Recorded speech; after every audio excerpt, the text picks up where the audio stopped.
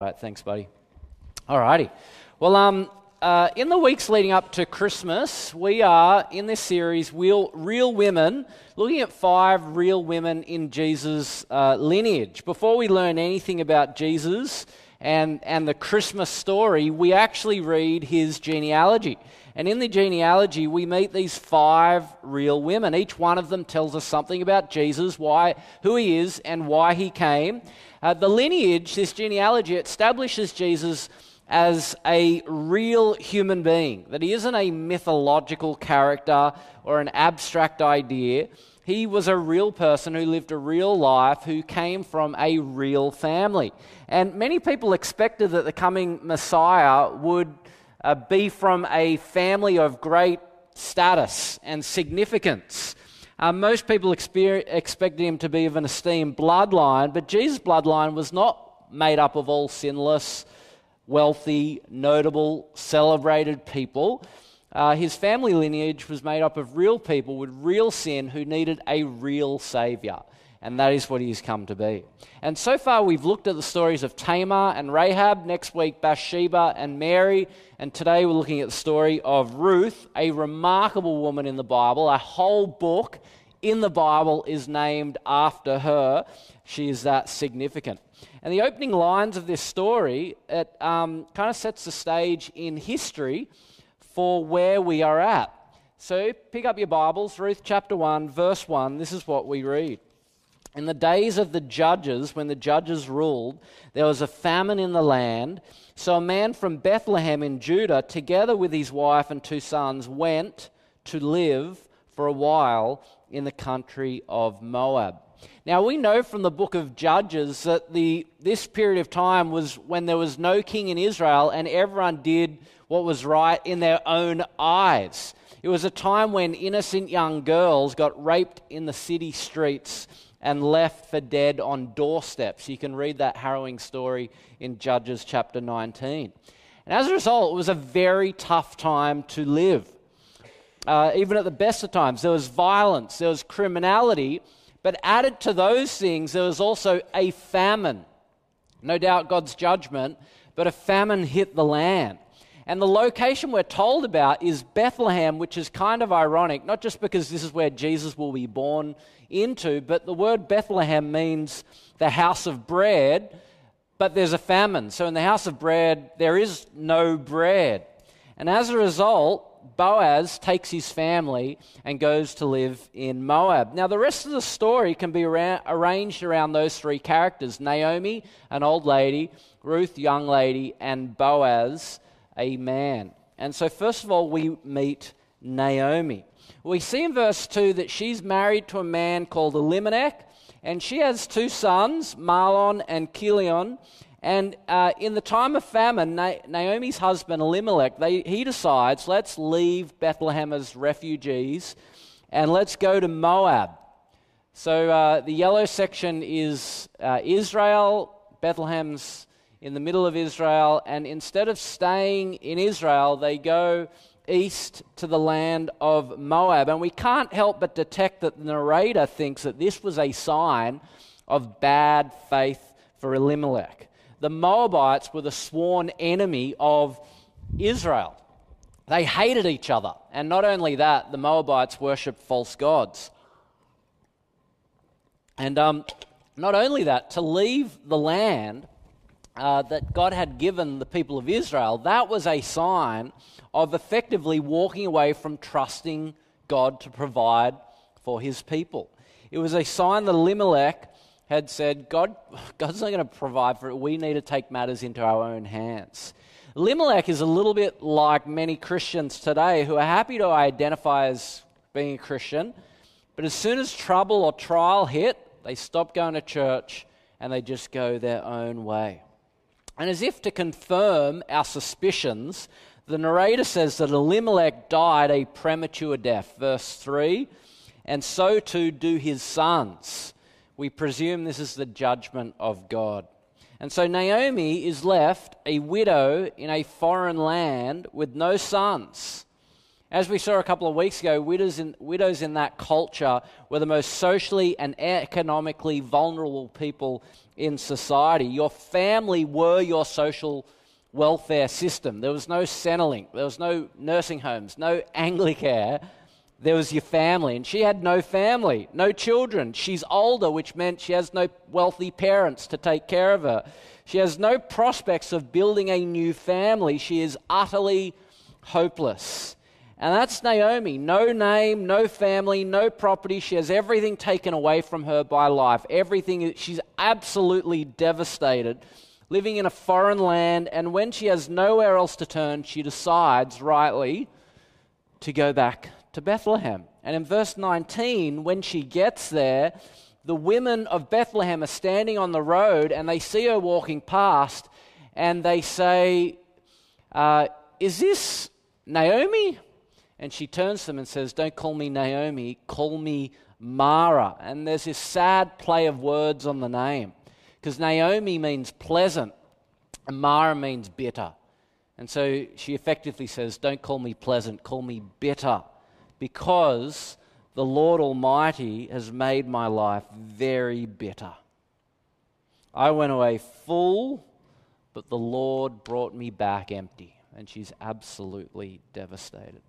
And you notice how grief takes up human beings and plunges them into despair. I remember reading the story of a man who lost his son in a climbing accident. His son was 24 years of age, and I remember reading his story, and this is how he described that moment. He says, there's a hole in the world now. In the place where he was, there's now just nothing. Only a gap remains. The world is emptier. My son is gone. Only a hole remains, a void, a gap never to be filled. I buried myself that warm June day. It was me those gardeners lowered on squeaking straps into the hot, dry hole.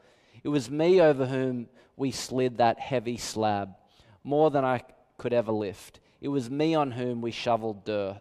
It was me we left behind.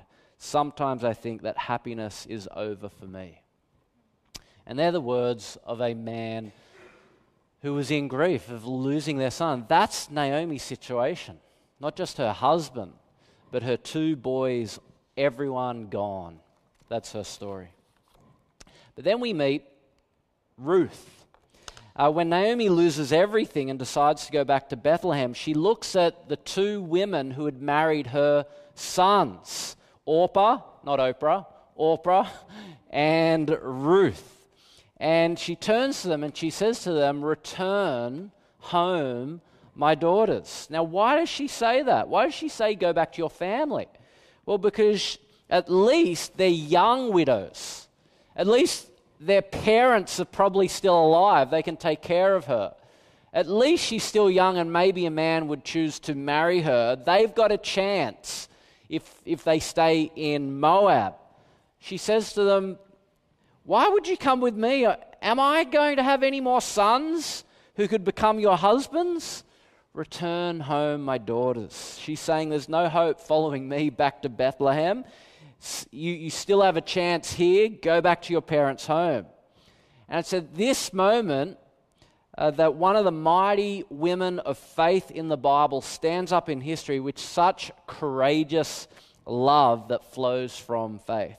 Orpah decides to go home, but Ruth says to Naomi, don't urge me to leave you or turn back from you. Wherever you go, I'll go. And where you stay, I'll stay. Your people will be my people, and your God, my God. Where you die, I will die, and there I'll be buried. May the Lord deal with me, be it ever so severely, even if death separates you and me. Now, this is one of the most remarkable statements by anyone in the entire Bible, a statement of faith. And what we discover is this will be the turning point, not only for the fate of Ruth and Naomi themselves, but for the entire nation of Israel.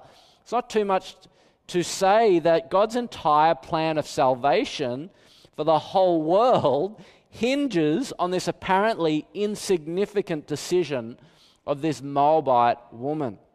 And that's what makes this story so extraordinary. Now, why does she refuse to go home? Well, it's at the very least because Ruth has become a believer in the Lord, the God of Israel. She may be a Moabite by race, but now she is a believer by choice. Given the opportunity to return to her tribal gods, she said, I'm not going back that way. Even if it'd be an easier life to go back this way, even if I could remarry, have children, no, she has begun to trust in the Lord, the God of Israel, and she has put her faith in him. And it's remarkable because Ruth isn't choosing to leave her family.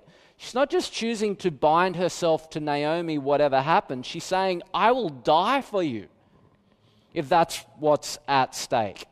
She is plunging herself absolutely into the unknown here. And notice just how risky this is for Ruth. She's a Moabite. She's the sworn enemy of the Jews. And by traveling back to Bethlehem with an elderly widow, she has no protection. She has no security. This is an incredibly courageous thing to do. And right in the middle of the book, we're told how courageous this is, how dangerous it is to walk around Israel as a young woman.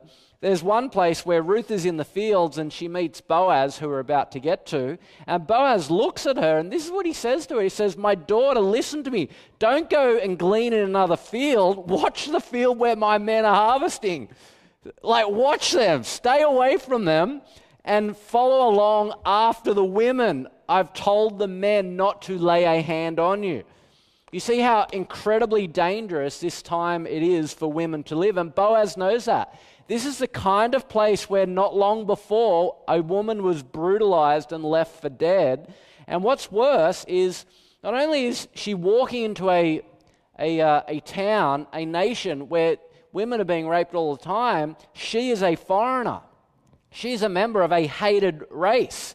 She's a Moabite. So not only is she at risk of sexual abuse, she's at risk of being lynched.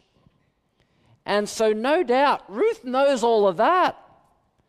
And that's why she's reflecting on, where you die, I will die. She very much knows that by walking back to Bethlehem, her life is at stake. Now, why does she do that? Because she trusts in the Lord, the God of Naomi. And she even knows his name. Verse 16, she says, where you go, I'll go. Where you stay, I'll stay. Your people will be my people, and your God, my God. Where you die, I'll die, and there I'll be buried. May the Lord, remember, Lord, capital letters, that's the personal name of God. May the Lord deal with me, be it ever so severely, even if death separates you from me. So we saw this last week, do you remember? Or the week before, the Hebrew word, yod, hey, wow, hey, 4 Hebrew letters. The Jewish people were so scared of using the name of the Lord God in vain that they just stopped saying it. And it got translated into the Hebrew word Adonai, which translates into the English Lord, capital letters. So wherever you see that word in the Bible, that's the personal name God gave Moses. And Ruth, a Moabite, has heard of the personal name of Jesus. And she calls upon him in faith. She plunges into the unknown, trusting the Lord. And when they arrive in Bethlehem, Ruth goes out, enters a field, and begins to glean behind the harvesters. As it turned out, just notice these little reflections in the story. As it turned out, just so happened, all right? I wonder who was organizing this behind the scenes. But just notice that. Like, God is not mentioned once in the story of, him acting is not mentioned. People call upon him. But he's not mentioned once. But we just see these little coincidences all the way through, the hidden hand of God at work behind the scenes. As it turned out, she was working in a field belonging to Boaz, who was from the clan of Elimelech. And we're going to get to that in just a second.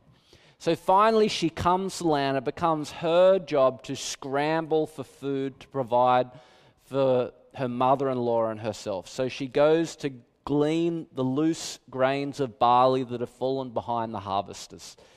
There was a law in Israel that said if you're a farmer and you go up and back the fields, if you kind of missed a section, you got to leave it. It's the ancient equivalent of Oz Harvest. As the poor come through your land, as foreigners walk through your land on their journeys, they need fast food, right? So if you went up and back or you took a corner too short, you have to leave that section of the field. You can't go back and glean it again. And that was a law God gave Israel to ensure there was enough food for the poor in the society. And that's Ruth. She's gleaning behind the men and picking up what she could get. And it just so happens that Ruth finds herself at the field of a man called Boaz, the third person in this story. This is what we read, verse 4 of chapter 2. Just then Boaz arrived from Bethlehem and greeted the harvesters. He said, "The Lord be with you." Now this is our first introduction to this man and what kind of man that he is. If you want to know what a man's really like, just look at the way he treats his employees. He doesn't walk past them in a hurry. He stops, he greets them with a blessing from God. The Lord be with you. And he notices a young woman that he hasn't noticed before in his field, and he asks who she is. And the harvesters tell her she is the Moabite who came back from Moab with Naomi. She came into the field and has remained here from morning until now, except for a short time of rest in the shelter. Now you can hear the undercurrent of racism there, can't you? She is the Moabite. That's what Boaz's men think of her. But all Boaz hears is she is a faithful and really hard worker, that she has worked all day, all morning, except for a short rest. And so he goes to her and he says to Ruth, verse 8, "My daughter, stay here with the women who work for me, and whenever you're thirsty, go and drink from the water jars the men have filled." Ruth can't believe her good luck. If luck were a thing. We don't believe in luck. We believe in the hidden hand of God at work behind the scenes of everything that happens in the world. But she can't believe her good luck. And she says, "Why have I found favor, such favor in your eyes, that you notice me, a foreigner?" And yet, rather than noticing the color of her skin, he notices the character of her heart. He says, "I've been told." What has he been told? He was told she was the Moabite. The racist workers say that's who she is, but that's not what he's focusing on. "I've been told about what you have done for your mother-in-law since the death of your husband. How you left your father and mother and your homeland and came to live with a people who you did not know before. May the Lord repay you for what you have done. May you be richly rewarded by the Lord, the God of Israel, under whose wings you have come to take refuge." He is absolutely amazed that she would be willing to take a dead-end life to take care of her mother-in-law. I mean, which of you guys would do that for your mothers-in-law? Right? And that's what she does. And she's amazed that a Jewish man would be so radically kind to a marginalized ethnic woman like her. At the end of the day, she walks home with a bag of grain that he's given her, and she comes in and Naomi goes, "Wow, where did you work today? Blessed is whoever the man who has been so kind to you." And Ruth says his name was Boaz. And Naomi says, "Wow, do you realize what just happened? You just happened to work in the field of Boaz. He's one of the very few people left alive who could be our guardian redeemer." Now, what is a guardian redeemer?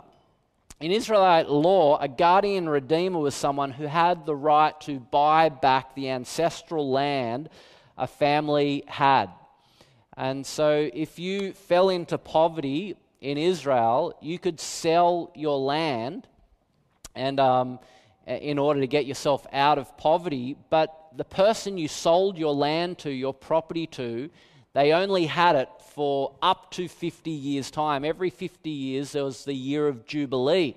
And on that day, the land would go back to the original inhabitants. So when Israel first came into the land, every tribe, every family was given a plot of land. But if they fell into poverty, they could sell it, but every 50 years they'd get it back. But if before the 50 years came up, the year of Jubilee came back, someone in your family always had the right to be your guardian redeemer, to come along and to purchase your land back from whoever you'd sold it to. That's what a guardian redeemer is. They had to belong to your family. Not anyone could come and buy it back for you. Someone in your family could come, buy back the land. So Naomi, she'd lost her land. They'd sold it when they went to live in Moab, and now everything's gone. But a guardian redeemer was someone who, if that person was willing and generous enough to give up their money, they had the right to buy the ancestral land back for the family of the person who owned it, who had to sell it. But the problem in this situation is anybody who would be Naomi's guardian redeemer in order to get the land back, most people would be happy to maybe buy the land back, but in this situation, they don't just have to buy the land, they have to take the woman, the Moabite woman, Ruth, to be their own wife. And they have to start looking after Naomi herself. And in chapter 3, we read of this story that someone is the guardian redeemer, the closest relative, and they're like, yeah, I'll buy the land, I don't want the women. And that was the case. And Naomi says to Ruth, of all the fields you could have walked into, of all the men who owned the fields around, you just happened to walk onto his, and he just happens to be a good man, and he just happened to notice you. Maybe, just maybe, he might be willing to redeem us. And so Naomi concocts an enormously bold plan where Ruth has to go to Boaz in the middle of the night, lay down at his feet, and when he wakes up, she essentially has to propose marriage to him. This is what happens, chapter 3, verse 8. In the middle of the night, something startled the man Boaz. He turned, and there was a woman lying at his feet. Who are you? He asked. I am your servant Ruth, she said. Spread the corner of your garment over me, which is a Hebrew way of saying marry me. Check out Ezekiel chapter 16, verse 8. So it's just a Hebrew, metaphor for saying marry me. She says, spread the corner of your garment over me, since you are a guardian redeemer of our family. That's what she's saying. I want you to redeem me from where I'm at. I want you to marry me. And notice, previously Boaz has prayed that the Lord, God, would spread his wings over Ruth. Remember, he prays that for her? May the Lord God spread his wings over you. And it's as though Ruth comes to him and says, dude, a prayer is not going to be enough. You are the closest relative to Naomi. Why don't you spread your wings over me and take care of me? Maybe you are the answer to your prayer. Now, that is a very audacious thing to say to a man, isn't it? So there's this young woman who has absolutely nothing. She belongs to a hated foreign race, and in the middle of the night, she does this incredibly courageous act. She risks everything. And rather than waiting for him to propose to her, which is the way it goes in every traditional culture, she proposes to him. And here we see biblical femininity is not passive. It's not a shrinking violet kind of thing. It's bold. It's courageous. It's full of faith. She doesn't just wait passively for the Lord. She waits courageously and actively seeking the Lord's blessing. See, faith usually requires us to take risks. She's gambling, notice, not just her pride at being rejected, but she's gambling her virtue. Many men would have not only told her to get lost, worse still, they would have taken advantage of her in the middle of the night when no one else is around and watching. And yet she takes the risk of faith, trusting the promises of the Lord, and she acts on it. Do you remember Martin Luther's definition of faith? Martin Luther says faith is a living, daring confidence in God's grace, so sure, so certain that a man could stake his life on it 1,000 times. And that's what we're seeing these women do, Rahab and Tamar and Ruth. They so trust in the promises of God that they are to risk their lives 1,000 times. They have a daring confidence, a bold confidence, a courageous confidence in the Lord. That's what trust in God gives you. And if Ruth is the diadem in the crown of godly women in the Bible, then Boaz is probably the bright north star of what a godly man is in the Bible. So much so, Ben called his son Boaz. That's how much of a dude this guy is.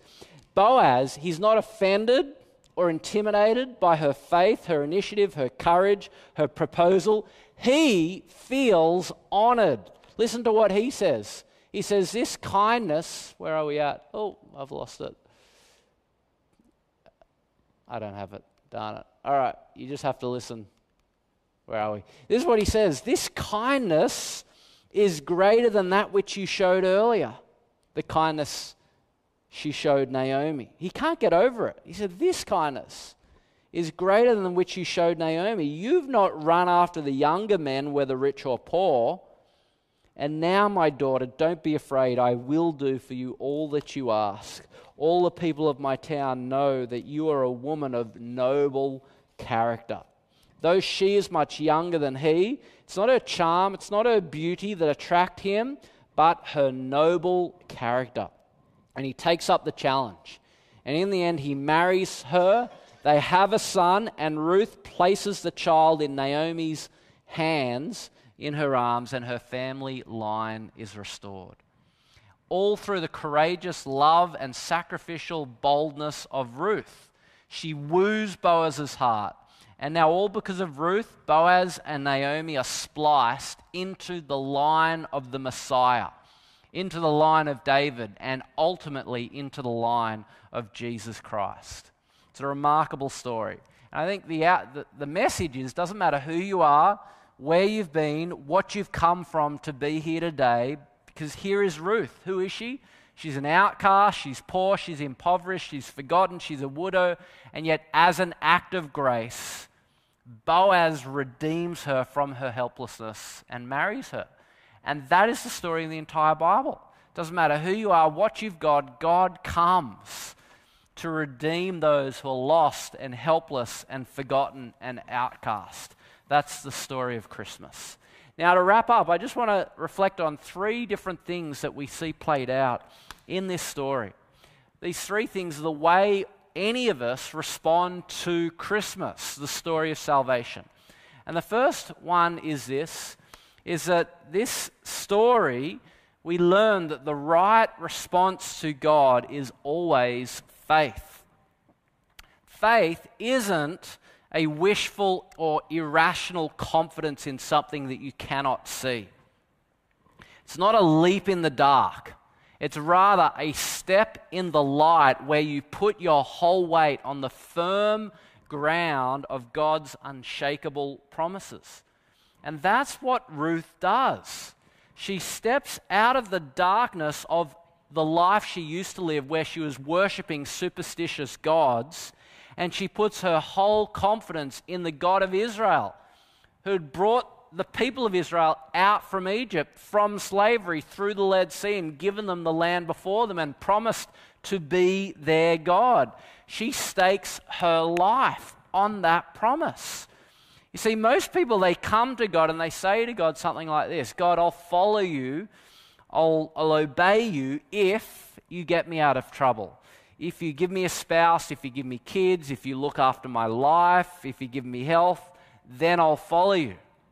But a true believer, a true Christian, is someone who is very, very different. A true Christian who says to God, God, I'll stay with trouble. I'll be able to endure illness. I'll be able to cope with singleness or widowhood. I'll be able to stay confident when I'm unemployed if I can be with you.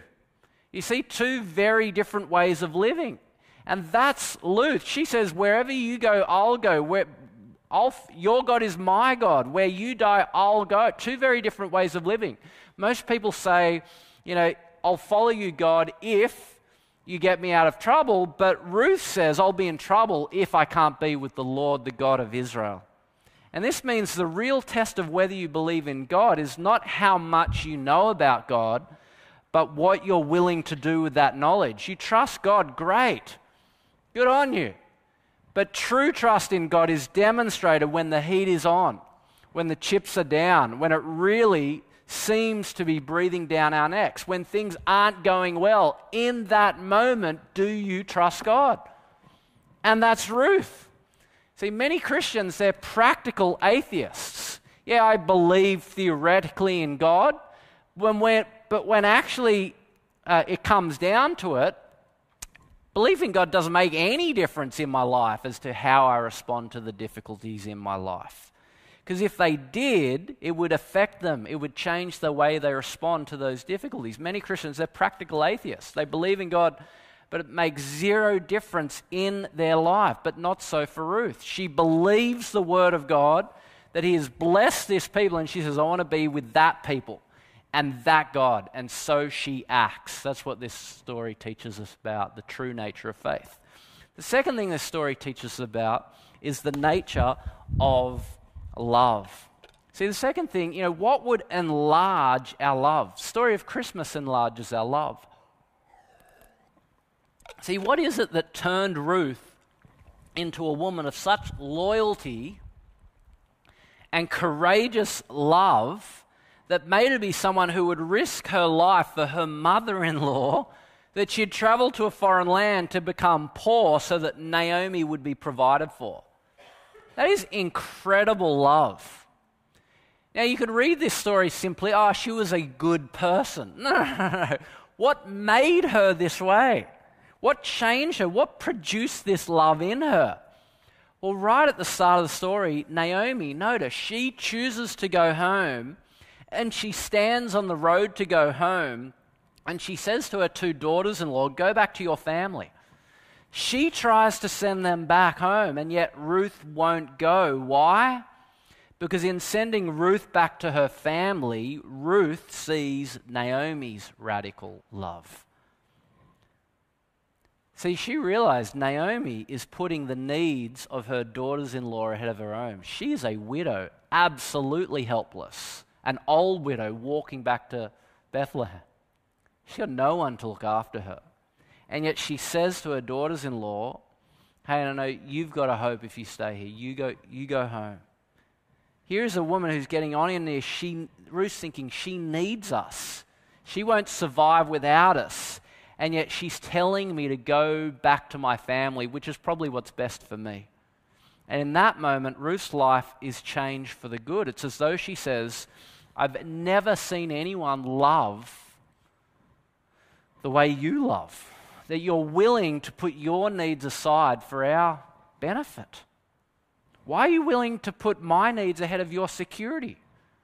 And so she turns to Naomi and she says, I want what the Lord God has given you that enables you to love me like that. See, Naomi's love enlarges Ruth's love. But it isn't just Naomi's love. Over the story, Ruth is confronted with the God who loves her. No doubt Naomi had taught her how the Lord had redeemed her people out of Egypt, brought them through the Red Sea, through the wilderness to give them the land he had promised them. And no doubt Ruth had heard these stories about the faithfulness of God. She marveled that a God could be so generous, so forgiving, so obviously powerful, so devoted to one group of people. Her own gods were nothing like that. They were cruel, they were capricious, they couldn't be relied upon. But this God, the God of Naomi, would spread his wings to cover her. And because of that, she believed.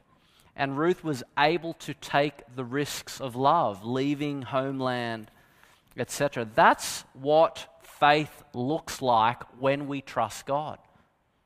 Faith leads to love, courageous love. And the aim of this story, it's not just to entertain us, it's to empower us for radical, risk-taking works of love.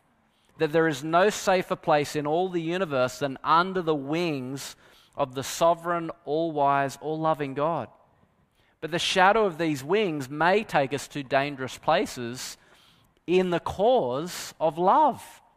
And that's what happens for Ruth. You may end up a widowed immigrant living among people who hate you, but that will not be a wasted life when you do it in the cause of love. That's Ruth's story, and so she loves. Now, if that's the case, so notice Naomi's love for her turns Ruth into a loving person. The stories Naomi tells about her God turn Ruth into a loving person. How much more for us? Right? You remember Ruth says, wherever you go, I'll go. Wherever you stay, I'll stay. Jesus Christ says something very similar, doesn't he? Never will I leave you. Never will I forsake you. I'll go with you. I'll die for you. I'll never leave you or forsake. And it's magnificent. Here's a woman who would be one of the great women in the line of Jesus, and she says, I won't leave you or forsake you. And history begins to throb with expectation for the coming Messiah, the great, great, great, great grandson of Ruth, who would not just say to one woman, but who would say to all of us, never will I leave you, never will I forsake you. And if that kind of love from Jesus, that kind of love should cause our hearts to overflow in love for one another. That's the second thing. This story teaches us about the nature of true love. And the third thing this story teaches us is the nature of true hope. Faith, hope, love. This is what Christianity is all about. Now, I don't know how your year has been. I think as we get to the end of every year, you look back and you realize, I think once you hit your 30s, right, this is a room of friends because you're all in your 30s or older, except for Jeremy up the back. Sorry, Jeremy. But you know your 20s were like the best years of your life, and then you hit your 30s and like, oh, crap. Like stuff starts to happen. And I get to the end of every year and it's just like, and there's just heartbreak and disappointment every year. But this story gives you and I hope. Because God, notice, God is doing a 10,000 things in this story where it appears he's not actually doing anything. You know, when you read the Bible, if you're like me, you read the Gospels and Jesus is healing people, he's speaking to people, God's appearing to people, he's sending angels, and all, that happens, and you're like, where are the angels in my life? Like, where's the voice of God in my life? Like, where's the healing? Why isn't God showing up in my life? But then you read the book of Ruth, and there are no miracles. There are no dreams. There are no visions. There are no words from God. There are no burning bushes. It's a story just like ours. Ordinary events. People get sick. They die, they become widowed, they're lonely, marriages break down, life is hard, life is dangerous, there's great loneliness, and God is silent. And the book of Ruth is saying to us that it's in the ordinary and even in the hard times that God is still at work. He's still there. He's working in 10,000 ways even though you don't see it. And the problem is you and I, we're still in the middle of the story. Whereas we read the Naomi and Ruth story, we've read how it finishes, and we're like, oh yeah, of course it was going to turn out nicely. But they didn't think it was going to turn out nicely in the middle of the story. From the end of the story, it always feels like, oh, of course everything was going to end up okay. But in the middle of the story, Naomi almost slips.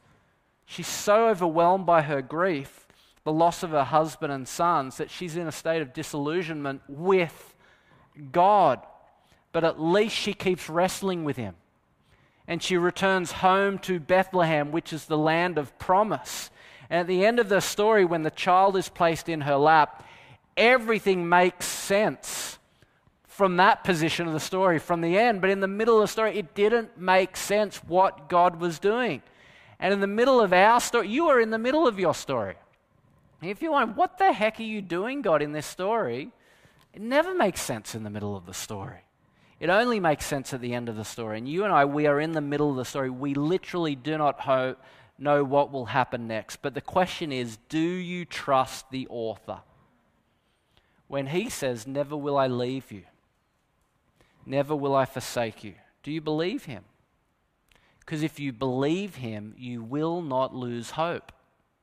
Hope is simply confidence that what God has promised today, he will deliver in the future. Hope is what trust looks like when you look out into the future. And that's what this story is designed to give us. This story, it takes place in a little town called Bethlehem, which previously was famous for rape and pillage, a place of darkness and violence.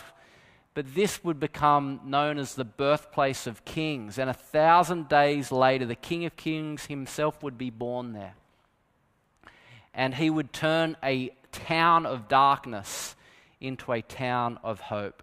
Your life might feel like a place of tragedy and sadness. But by the grace of God, it can become a story from which great things occur. I am incredibly encouraged by this story. I remember a number of years ago, the first time I preached on it, my year was just full of difficulty. One of my best friend's baby was born with a congenital heart disease. In our family, we had to report missing to police one of our family members because he had disappeared. I had friends that were not returning phone calls. And the thing Liz and I constantly reminded ourselves that year is that we were in the middle of the story. We can't see how this all will play out, but God does. He is faithful to his people, and we can trust him. And that filled us with hope. We are sure he will keep his promises, that he will never leave us or forsake us. Doesn't mean we won't end up in the land of famine. May happen. But we do know he won't forsake us. So we walk not knowing the future, but we trust God, we love each other, and we're filled with hope because God can be trusted. That's what this wonderful story teaches us. Let's pray.